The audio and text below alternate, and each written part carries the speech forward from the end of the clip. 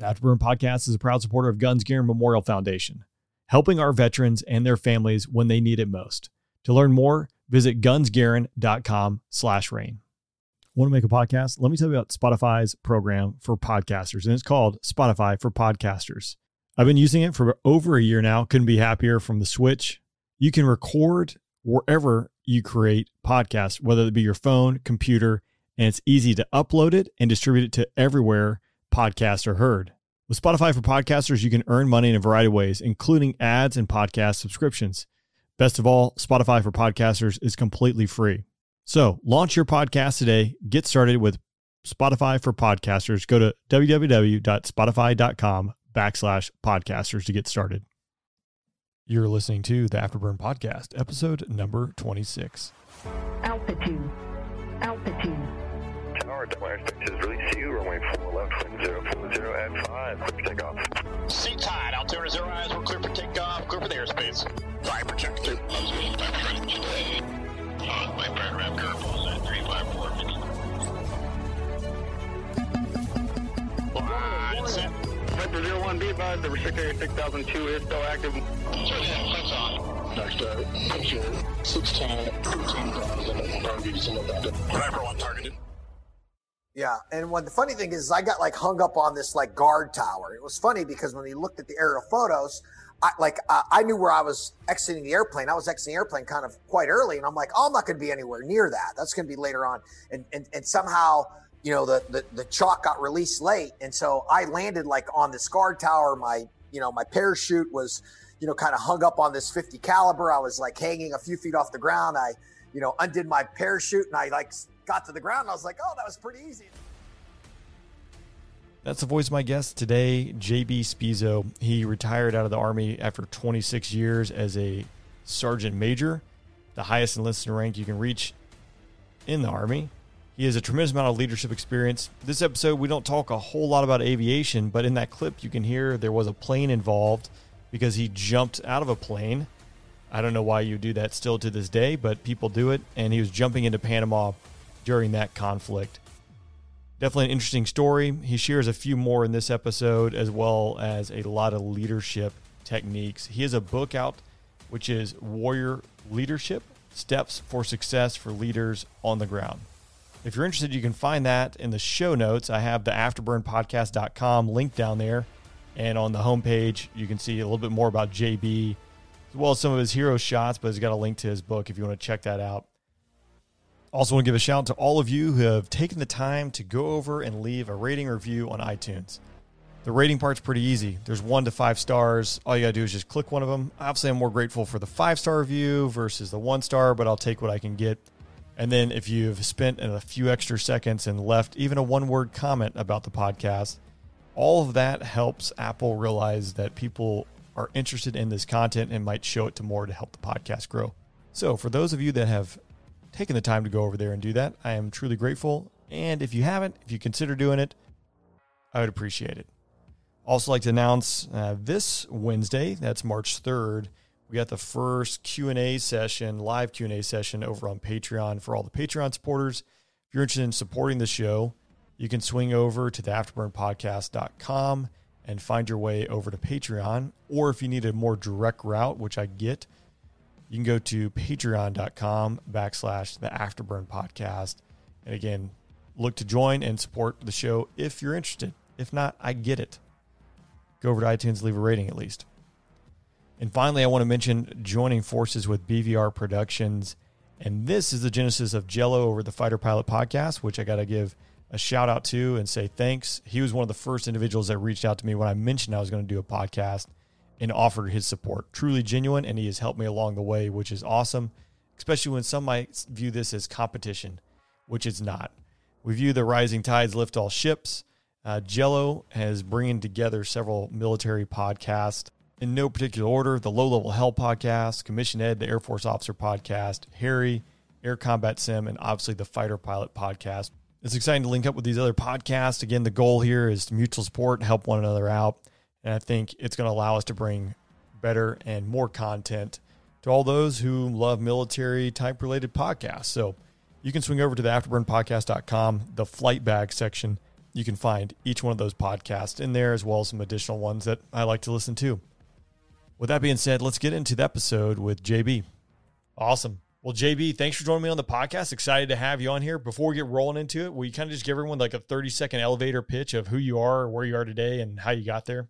Sure. Thanks, John. Thanks for having me. My name is JB Spisso. I'm a retired Army Sergeant Major. So for those that don't know what that is, it's the highest and most respected non-commissioned officer rank in the military. The Sergeant Major is normally like the right arm of the commander. We like to say the person that kind of kicks ass and takes names a little bit, but helps the organization on health, welfare, morale, discipline, and training. I retired. I'd spent 26 years in the military, 10 years in special operations in the esteemed 75th Ranger Regiment. Also was a drill instructor, officer candidate school instructor, cadre at the United States Military Academy at West Point. So I've had a very fortunate career, be around some of the best and the brightest men and women this country has to offer. In 2005, I embarked on a part-time gig of becoming a professional leadership coach. In 2010, I've done it full-time. That's all I've done since. And so my company, JBS Leadership Consultants, what we do is we help entrepreneurs, business people, athletes with refining what they need to do to get to the next level, especially on leadership, culture, team chemistry. I live in Las Vegas, Nevada. I'm an author of the book, Warrior Leadership, Steps to Success for Leaders on the Ground. Easy read, 2-hour read that you can tab and find some great leadership life lessons. And thank you for having me. I'm happy to be here. Yeah, absolutely. We'll throw all that stuff too up on the afterburnpodcast.com, so you can find that as well as in the show notes. So quite an esteemed career. We're going to talk about the leadership piece at the end. You kind of took I wouldn't say a 90 left, but a hard left into a different career than being in the military, doing the leadership piece, going into business. But I want to know, where did it all begin? How did you get into the Army? Well, here, 18-year-old kid from Pittsburgh, Pennsylvania, grew up in a great middle-class family, wonderful mom and dad. And, I felt like I wanted to go to college, wasn't quite ready, wanted to pay for my own college. So there I am. And I said, let's go to the Army recruiter to get the college fund. And, back in those days, there was no internet. So you just trusted this, grizzly old tanker with this recruiter. And, he said, why don't you be an Army Ranger? Great. What do? Jump out of airplanes, blow stuff up. I was like, sign me up. I thought I'd be in the Army for 4 years, get the college fund, go out, go back to Pittsburgh, go to college there, and be a high school teacher, coach hockey, baseball. It was kind of my thought process. And all of a sudden, you're in the Army. Here's a kid from Pittsburgh, Pennsylvania, and I show up at Fort Benning, Georgia on the 8th of August, 1984. I never felt heat and humidity like that. And all of a sudden I was like, okay, I'm not in Kansas anymore. And it just kind of started and went from there. And I went to airborne school, and then I went to the Ranger Indoctrination Program and somehow made that. And next thing you know, I'm in 2nd Ranger Battalion and Fort Lewis, Washington. I think it's now called Joint Base McCord or something like that. And had no idea what I was getting into. And I believe it was probably my 9th or 10th parachute jump, jumping out of airplanes. I jumped into Somalia, Ballydougal, DZ, Somalia. Okay. I had no idea where Somalia was. We're going to the Horn of Africa. Great. Where's that? And, so the adventure, had begun.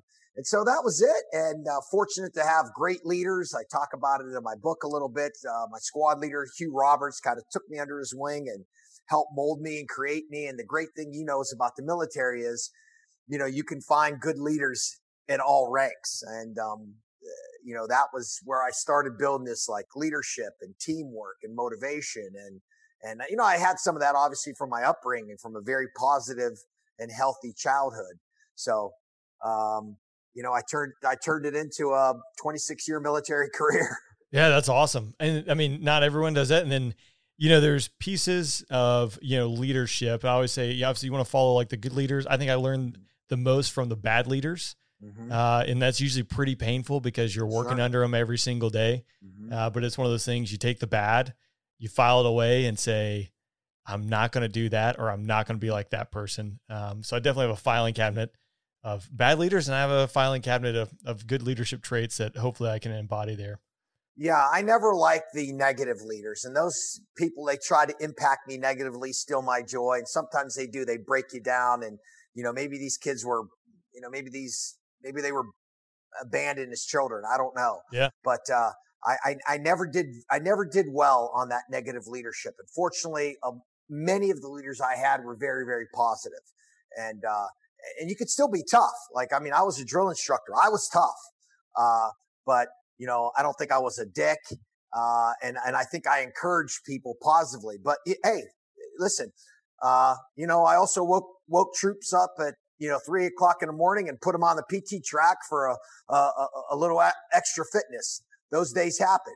But I think that I say it a lot, and this is a business that I do now. Your talent does not go higher if you smash it from the top. You have to lift that talent, right? Now you have to be direct sometimes, and you have to, obviously, if somebody's going to do something that's going to injure themselves and others, you have to put a stop to it.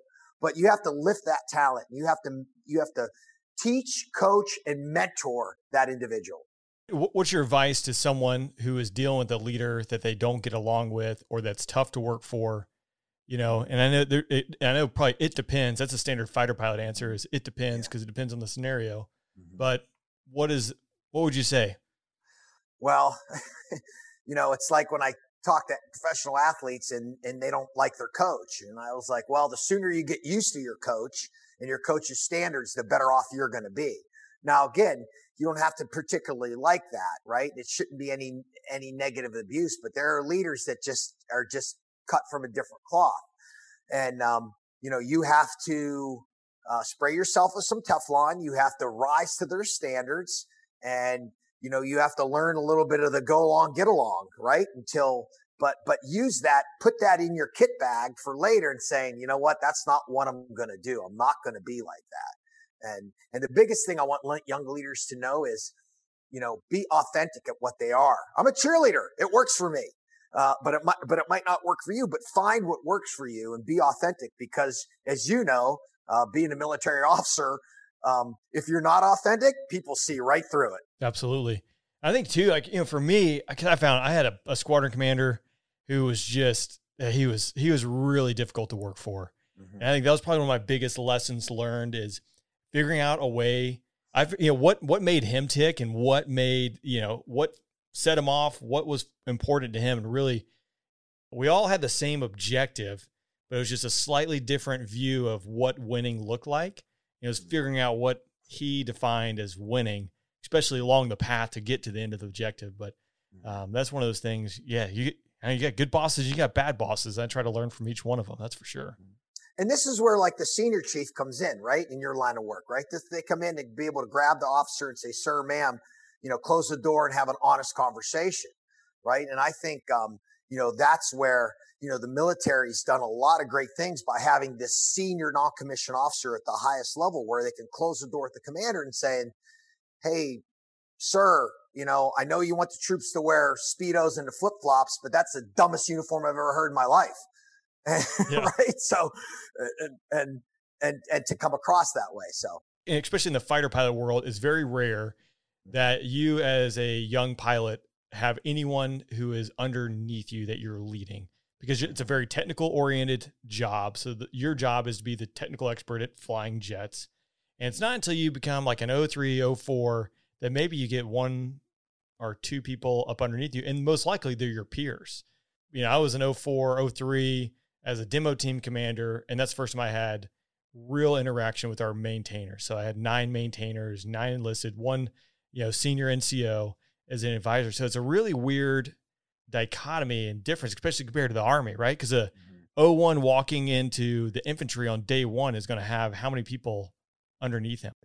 Well, if he has a 40-person platoon, he's going to have a platoon sergeant, who's been in the Army at least 10 years. He's going to have 4 squad leaders, staff sergeants that have been in the Army at least 6 years. And he's going to have, 6 to 12 team leaders that have been in the Army, 3 to 4 years, right? So you have this leadership group that can help that young officer, on the path. Sure, that young officer takes all the responsibility and has to make the decisions, but you have that leadership group there that helps it with that. What is like the biggest piece of advice you'd have for like a young, lieutenant, and really applicable across the board, a person who is inexperienced that is now put into a leadership role, or a role if they're coming in business that maybe they're not the technical expertise in that department and now they're thrown in as like department head. What advice do you have for them? John, wonderful question. I used to use this at West Point all the time, and I do this with young executives. First off, you don't have to go in and make it like, my name is Lieutenant J.B. Spisso. I am the new platoon leader. I am here to change no. All you have to do is as simple as this. If you're walking into a business or you're taking over a new organization, the platoon in the military, a group like that, all you have to do is say, hey, I'm J.B. Spisso. I'm damn glad to be here. That's it. They already know that you're in charge.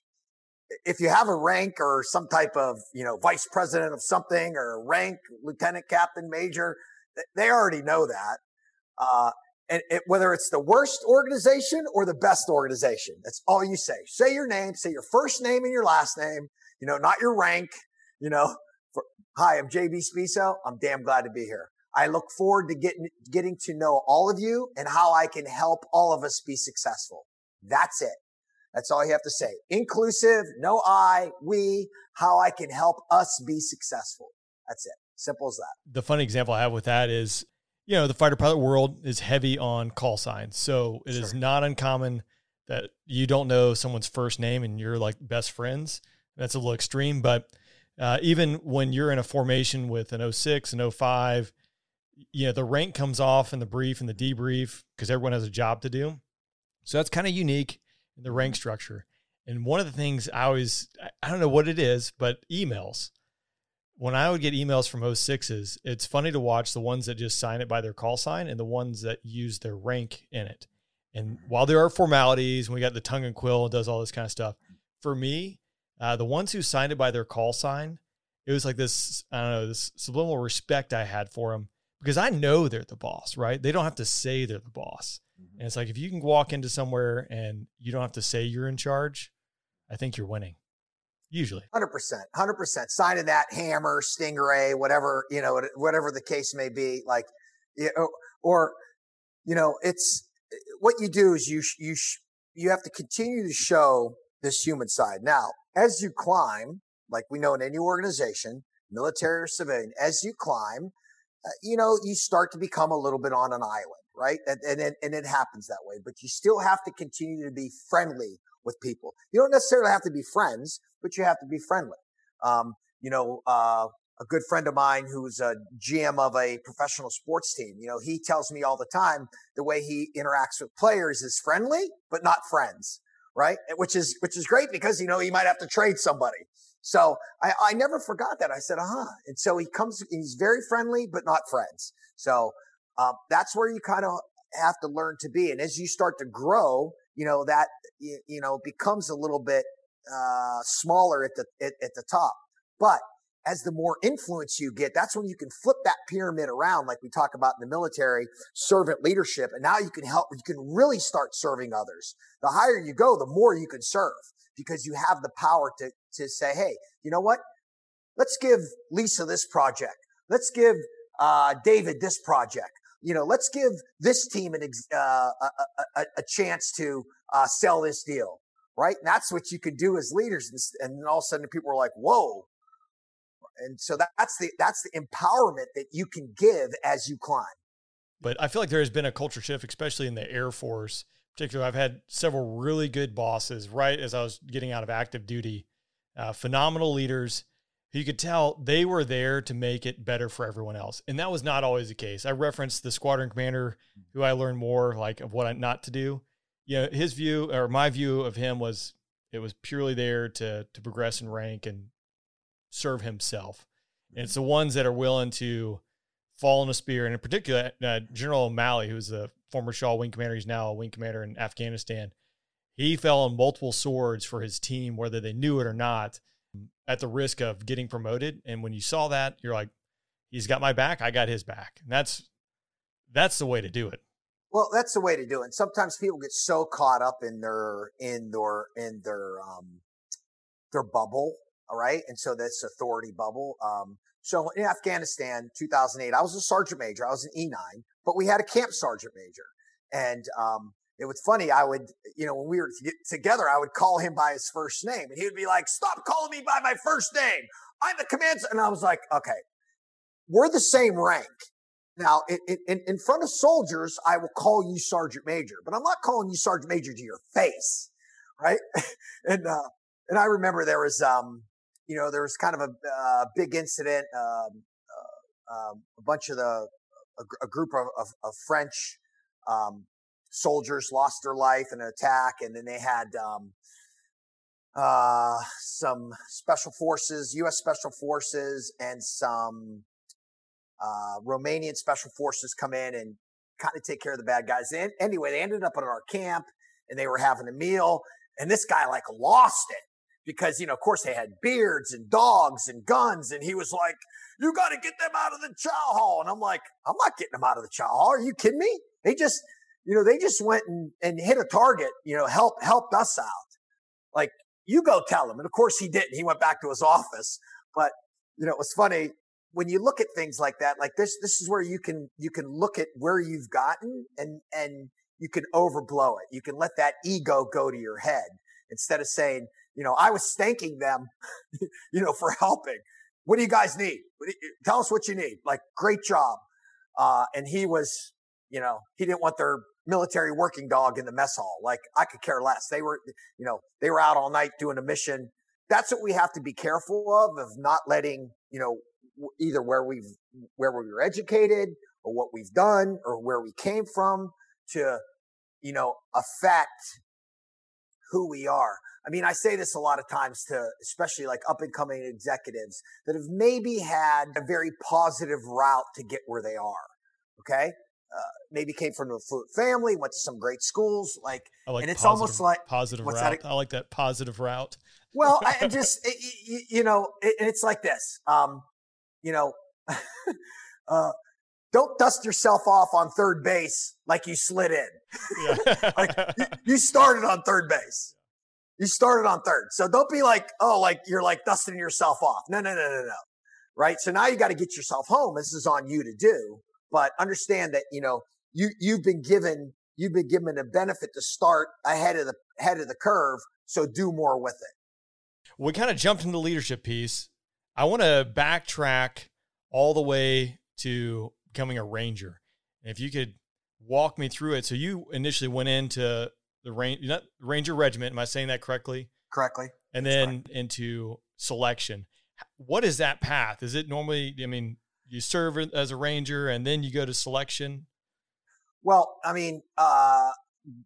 back then they have it again now. You have a Ranger contract. So you basically sign up they give you a shot at going to the Rangers, right? Like you either make it or you don't. So you go through infantry school, 13 weeks, then you go through airborne school, 3 weeks or whatever it is now. And then you go to what's called now RASP, Ranger Assessment Selection Process. Back when I went through, it was called RIP, Ranger Indoctrination Program. And basically the course I started, 300 guys started. The senior NCO came out and said, I don't care if any of you make it. I believed him. He was just like that. And it started. And, 4 weeks later, I made it through RIP. I earned my beret. Back then it was the black beret. Now it's of course khaki, but that's when only the Rangers wore black. And then you get assigned to your platoon, your squad, platoon, and company in the Ranger Regiment. Then I was there for about 10 months, kind of worked my way up the Order of Merit list. And then they sent me to Ranger School, which is in Fort Benning, Georgia. Now the school is just the tab, right? The Ranger tab, which a lot of officers go to, a lot of people not assigned to the regiment can go to, but people in the regiment can go as a private. I was a private when I went.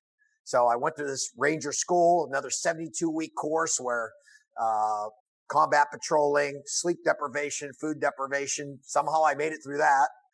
and then you go back to your unit, and then from there, then you can work your way up the leadership ladder. Because in the Ranger Regiment, you cannot have a leadership position without a Ranger tab. So that's part of the requirements there. And then I went E1 to E6 there. So I spent about six years there. And then I went to be a drill instructor, got promoted to E7. And then I went back to the Ranger Regiment as a platoon sergeant.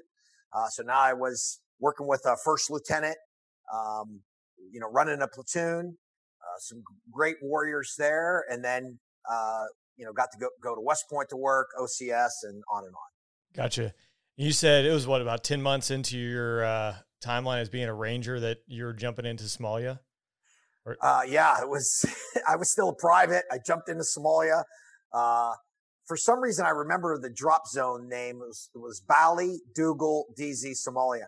And I remember it is because we jumped in actually with like a Somali military officer that had been to like cause he had, the guy looked like he was 12 years old and he had colonel rank. But he had a special forces and a Ranger tab. So he went to our course. Yeah. And he looked like he was like 12 years old. And we jumped into Somalia. We did this mission. We actually, true story. This is obviously before Black Hawk Down, before that fight. This is, 1986, maybe 85, 86. We actually road marched through downtown Mogadishu. Road marched. That's wild. So a company of Army Rangers road marching through camouflage face, full gear, road marching through downtown Mogadishu. I was like, I have no idea where I am. I remember my sergeant, Andy Zybus is his name. He ended up being a great special operations guy, went to work for the government at some other levels. I remember, and he's from Boston, Massachusetts. He was like, Spisso, whatever way I shoot in the same direction. I was like, yes, Sergeant. Like, what? Where are we?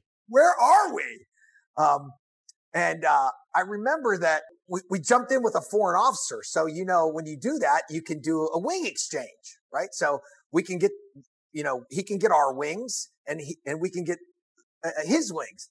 And we were so excited about it because he went to Russian airborne school. So he had Russian jump wings. No kidding. So we're like, yeah, we're going to get Russian jump wings. And of course it was like 1986. And you know what the general did there? He's like, disapproved. He's like, you're not wearing Russian jump wings. We were so excited. It was great. But, so we never got our, Soviet jump wings. Were you I guess that's purely just a show of force or peacekeeping mission? Yeah. So I'm sure that's what it was back then. We were in Egypt. Our whole battalion was in Egypt doing that Bright Star exercise. And then our company got pulled to go do that. So of course something was up, probably a show of force, type thing. I always loved those show of force things because what they would do is, they would take, 150 Rangers, but they put us on like 15 aircraft. So we'd have like, 10 guys. We'd be sprawled out on the aircraft. It was the best. Grew up in Atlanta. That's where I live now. But family friend, he was a 06 down in the regiment. He lost his life in a helicopter crash. But I remember going down and, as a kid, and it was a jump.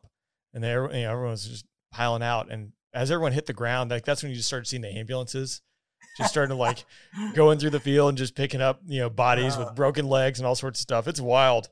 Yeah. They made it, they've made it, I haven't experienced these new parachutes, but I hear they're much better. But I also was a free fall guy too. So obviously those square parachutes were much better than the round, but yeah, we used to jump the old, the old T10 and -1 Bravo. And, I know we talked about Panama a little bit. So there was a staff sergeant in the Ranger Regiment in 1989. We go to Panama and we jumped out at 465 feet AGL, 465.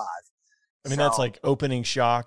Yeah, opening shock. And next thing you know, the ground was coming up. And I remember like just seeing like tracers go both ways. And I was like, okay, it's not a training exercise. Here we go. Giddy up. Yeah, Panama. So 3 years after Mogadishu, now you're jumping into Panama for Operation Just Cause. Sure. That's something to me is fascinating. We don't really talk about it anymore. It's kind of, it's gotten lost, but gosh, now like 30 years ago. Sure. So yeah, can you talk to me the lead up to Just Cause and what you guys were doing? Well, it's funny because, another dictator that we trained, Manuel Noriega, who went to School of the Americas at Fort Benning, Georgia. So close. We almost got that one right. Right. Well, what happens is these, we train these guys, we put them in power, and then all of a sudden they get too big. They get too big, and he thumbed his nose at Bush Senior. They had that. I think a Marine officer was killed a couple days before, and he was like, "That's it." So, and next thing you know, we're jumping into Panama, and I jumped into Rio Hato, which was a military airstrip, and it was on. Where did you deploy out of? Did you deploy out of the United States, or were you guys forward deployed? No, we flew from Fort Benning, Georgia, but in a C-130, and we took the long route all the way around because we wanted to fly around Cuba.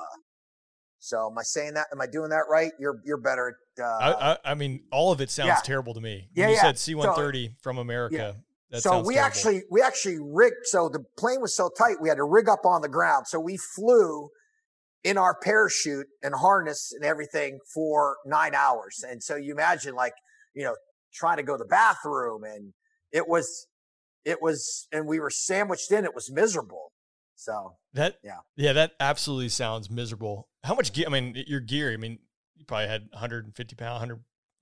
Probably. I think I weighed in. I remember we weighed ourselves with the parachute and everything else. We were probably at like 120 pounds. Sure.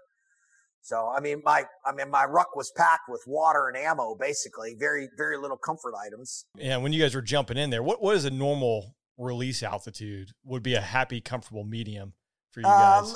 1,000 feet to 1,200 feet is happy, 800's kind of, for tactical jumps. And then, we were under 500 feet coming in hot. So was that the plan, or did you guys even know that? Well, we knew the plan, we knew the plan was going to be below 800 feet, but, I wasn't sure what that adjustment was. And truthfully, by that time, after sitting in the airplane for so long, we were glad to get out.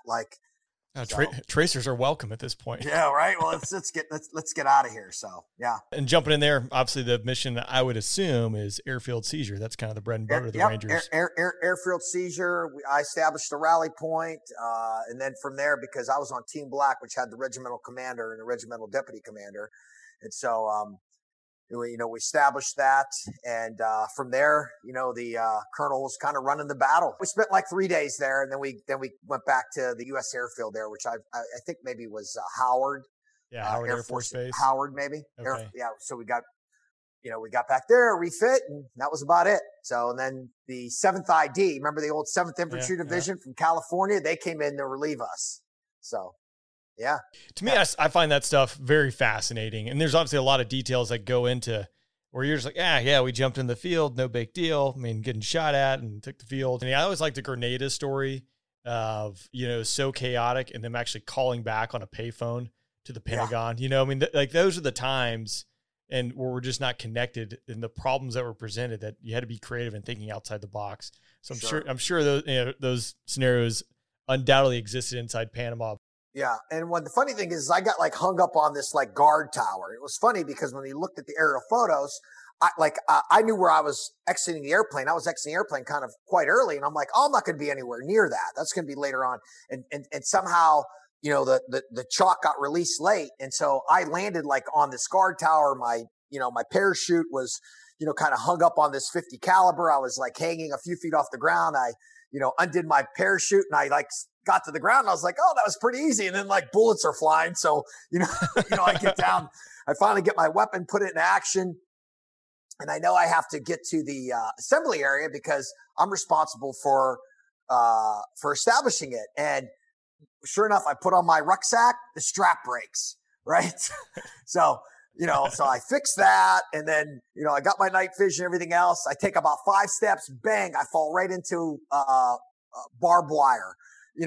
So now my head's spinning, oh my God, I'm going to be, and so, I had to fight my way across the airfield. I found a couple other Rangers. I set them, it was great because, I knew the regimental plan. So I met up with these Rangers from our sister battalion, and they were like, oh, and this kid, I'm like, okay, you're here. So I was directing traffic. It was, I remember that was quite awesome. And then I finally made it to the assembly area thinking I'm going to be the last person there. And I was the second one there. So that was good. So I set up the assembly area and it was all good to go. So how long did it take you guys to take the airfield?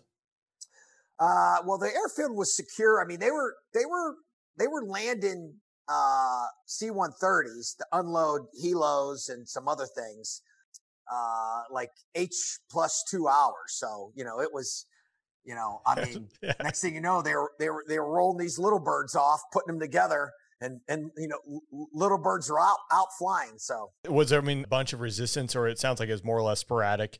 well, I mean, because there was like groups of barracks, and we kind of hit them pretty hard. They didn't know what was happening. So then you just had sporadic resistance, a couple VR-150s driving around, shooting at people. He kind of had to take those up. And then once the little birds got going, forget it. It was over. They were crushing folks. So It's, a whole nother world, or at least I'm used to seeing it from a lot higher up, via targeting pod. So, and that was the first time I had some real interaction with the Air Force PJs, right? Because they were doing a lot of our medical treatment. We had guys wounded, and now the Ranger medics are at like another level. Like our Ranger medics are, back to Doc Donovan and that whole group that got them. They are like field surgeons now. But back then they were still kind of up and coming. And, the PJs kind of set the standard. And that was my first interaction with the PJs. They were awesome.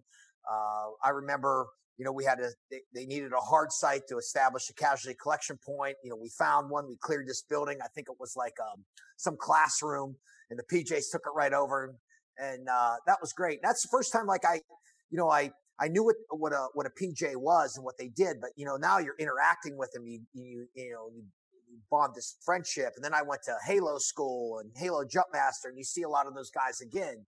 And so, you find this bond of humans from different services. And, when you're all in the fight together, you're all wearing the same color. So, yeah, no doubt. And I go back to like, it translates across all platforms, all weapon systems, all services, and goes in, I imagine, businesses, is knowing each other's strengths and weaknesses, right? Because not one person, not one entity, not one plane can answer and solve all the problems. It's all about teamwork.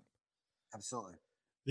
So you guys, obviously, I'd say wrap up Panama, but the next, few years of your career, you also run into Haiti as well. That's another thing that pops up. So I was back in the Ranger Regiment, went to be a drill instructor, then went back to the Ranger Regiment, and there the whole, we had the Somalia mission and the Haiti mission. Now, the thing about the Somalia mission is that originally Bravo Company 1st Ranger Battalion was tagged to go do that mission. And then at like the 11th hour, they switched it to our sister battalion, Bravo Company 3rd Ranger Battalion. And so we were actually at the same airfield at the same time. And we saw, our sister company coming. We're like, what are you guys doing here? We're like, we're going to Somalia. We're like, no, we're going to Somalia. You're like, no, we're going to Somalia.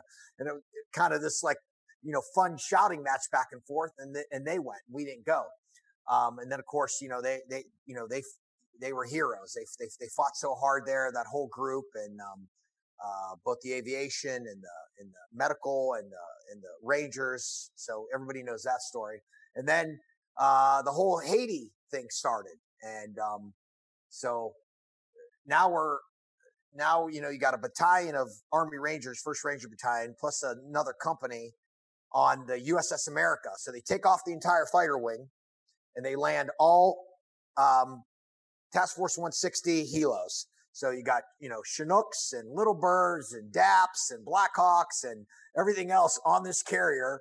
And now you put all these, Rangers and Army guys on a Navy carrier. Well, you know how that went, right? Like, just destroyed it, I imagine.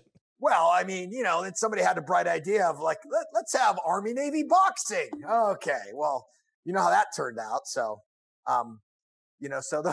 those things were a thing, but, that was another mission we were training for, and right at the 11th hour, that got cut because of some political things. But so when you train for these things and you're in it and you're like ready to go, and you do all the practice flights, and you're basically a mile from the target. Like you're on this aircraft carrier, they see you, you see them, and you're flying these practice flights, and you're like, yep, that's my target.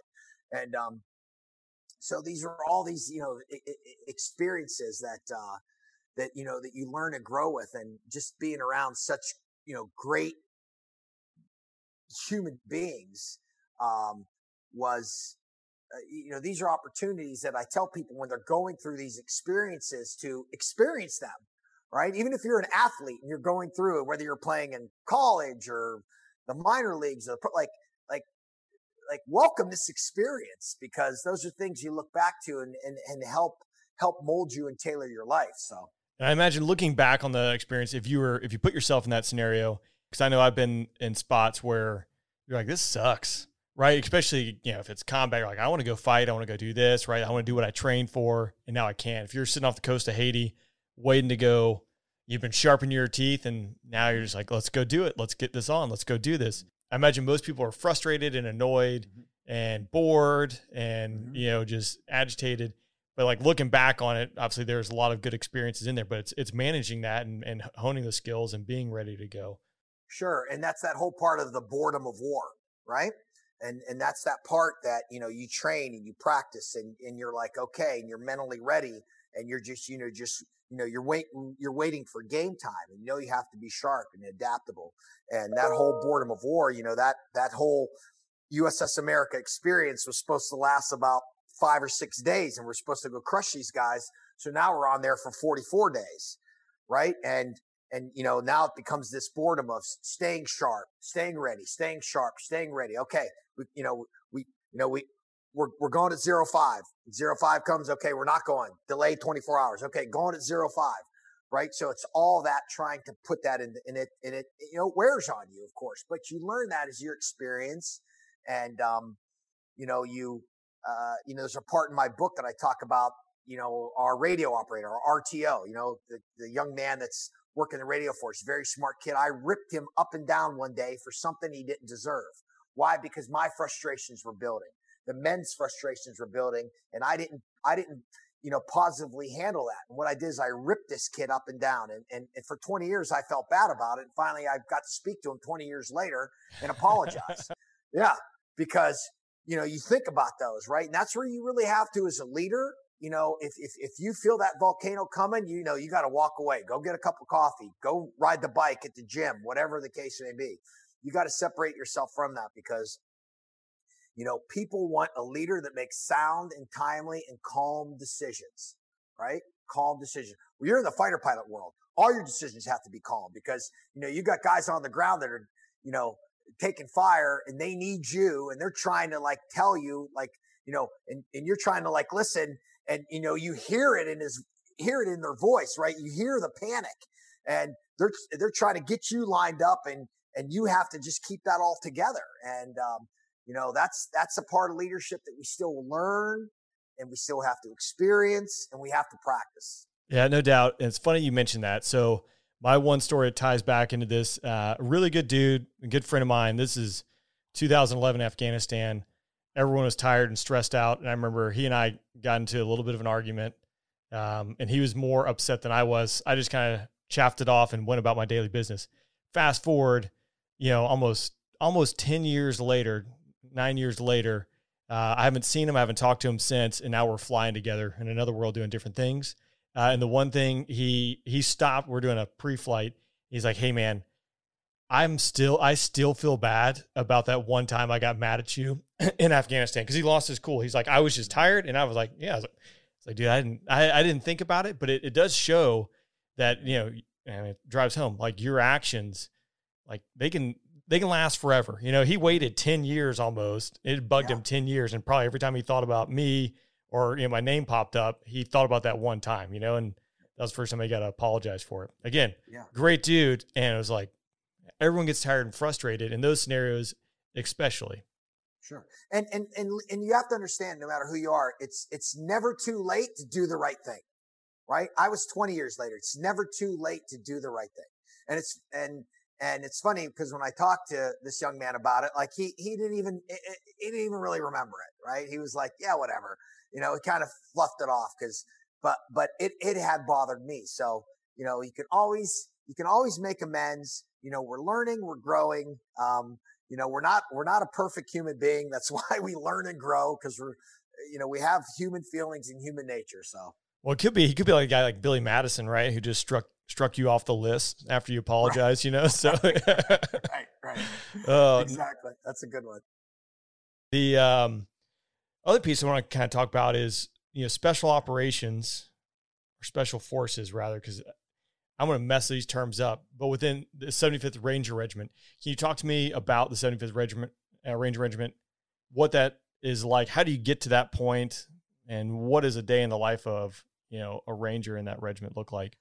Yeah. So the Ranger Regiment would be considered special operations, right? Because when you say special forces, then that's the Green Berets. So the Ranger Regiment, is a, is a collective arsenal of young men and now some women that can strike and hit a target, right? They carry a lot of firepower. You can get into special operations at a young age, and they're the tip of the spear. So they do a lot of direct action, raids, ambush, recon, that sort of thing. And, that single day, like every single day in the Ranger Regiment, even when I was a sergeant and staff sergeant and sergeant first class, and I've already been to combat and had all the badges and tabs and everything else, like it's a day, like it's a competition day every single day. Every single day you want to show your best. It's like it's being a professional athlete, just the tools of the trade are different. A hockey player might use a hockey stick, a football player, a football. Here we're using a M4 carbine, right? So it's a day of, up early, home late, focused training. Your body gets beat and you're trying to, you're trying to be Captain America is really what you are. That's the best way. You're trying to be a human Captain America.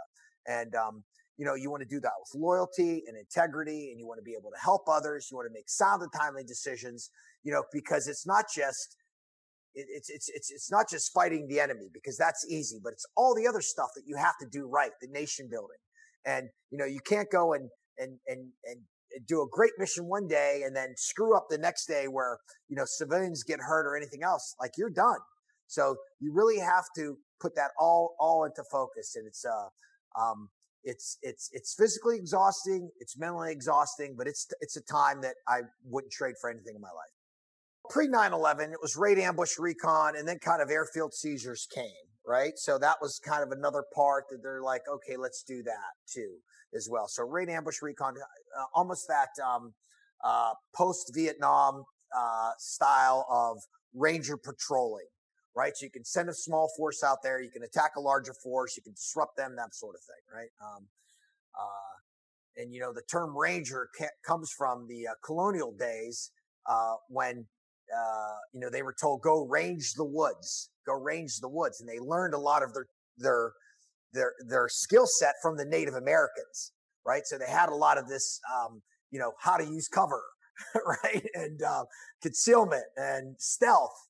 And if you look at, the old school, that's kind of how it was. And of course, then, it started ramping up. This is a new war. And of course, 9/11, things changed. They went to, we were wearing body armor before that, but now the body armor more slimmer and a different kit and much more adaptive. Changed the shooting a bit. Actually, they changed the shooting a lot. And so what they did is they took the Ranger and they ramped the Ranger up to what I call like almost like a mini Delta Force commando, right? They ramped them up. And then they took the Delta Force guys and then they made them even more precise, right? So that's kind of the aspect there. And so from, basically 9/11 till today, that Ranger Regiment is gone. They have a 4th battalion now. They have a 4th company. They got a special troop, that special troops battalion. They have dogs. Their just skill set is off the charts. Like it's almost, for some of the old guys like me, it's almost unrecognizable. It's like, wow, you just sit back and go, holy cow. And though that was coming, after 9/11, it came quick. Right.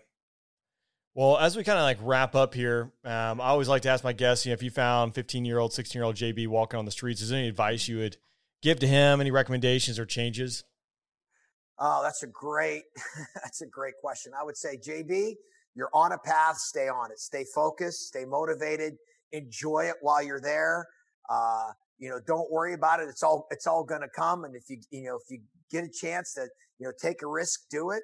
And, trust in yourself and your abilities. And that's the thing we do is sometimes we doubt ourselves so much because we compare ourselves to others or this sort of thing. But just trust where you're going and keep the fact that you're a great human being. And I think that's what, why people gravitate towards me, because they see it, they feel it. You want to be honest, you want to be forthright and be there to help others. Oh, I love it. Well, I really appreciate your service to the country. Thanks for joining me on the podcast. Again, links in the show notes to your book, as well as it's going to be up on the afterburnpodcast.com. Highly encourage everyone to go out there and check that out. Thanks for having me, John. And that's, can't control time and there's never enough. All we can do is keep moving forward. Shaq. Thanks for listening. I hope you enjoyed today's episode. Again, a reminder, March 3rd, that's tomorrow, Wednesday, 6 p.m. Eastern, the first live question and answer session for Patreon supporters. Again, that's exclusive for Patreons. You can find your way there via the afterburnpodcast.com to make your way to Patreon. That's probably the easiest way. For all those who left ratings and reviews, I appreciate it, and I'll see you next time. The Afterburn Podcast is a proud supporter of Guns Gear Memorial Foundation, helping our veterans and their families when they need it most. To learn more, visit gunsgearin.com/rain.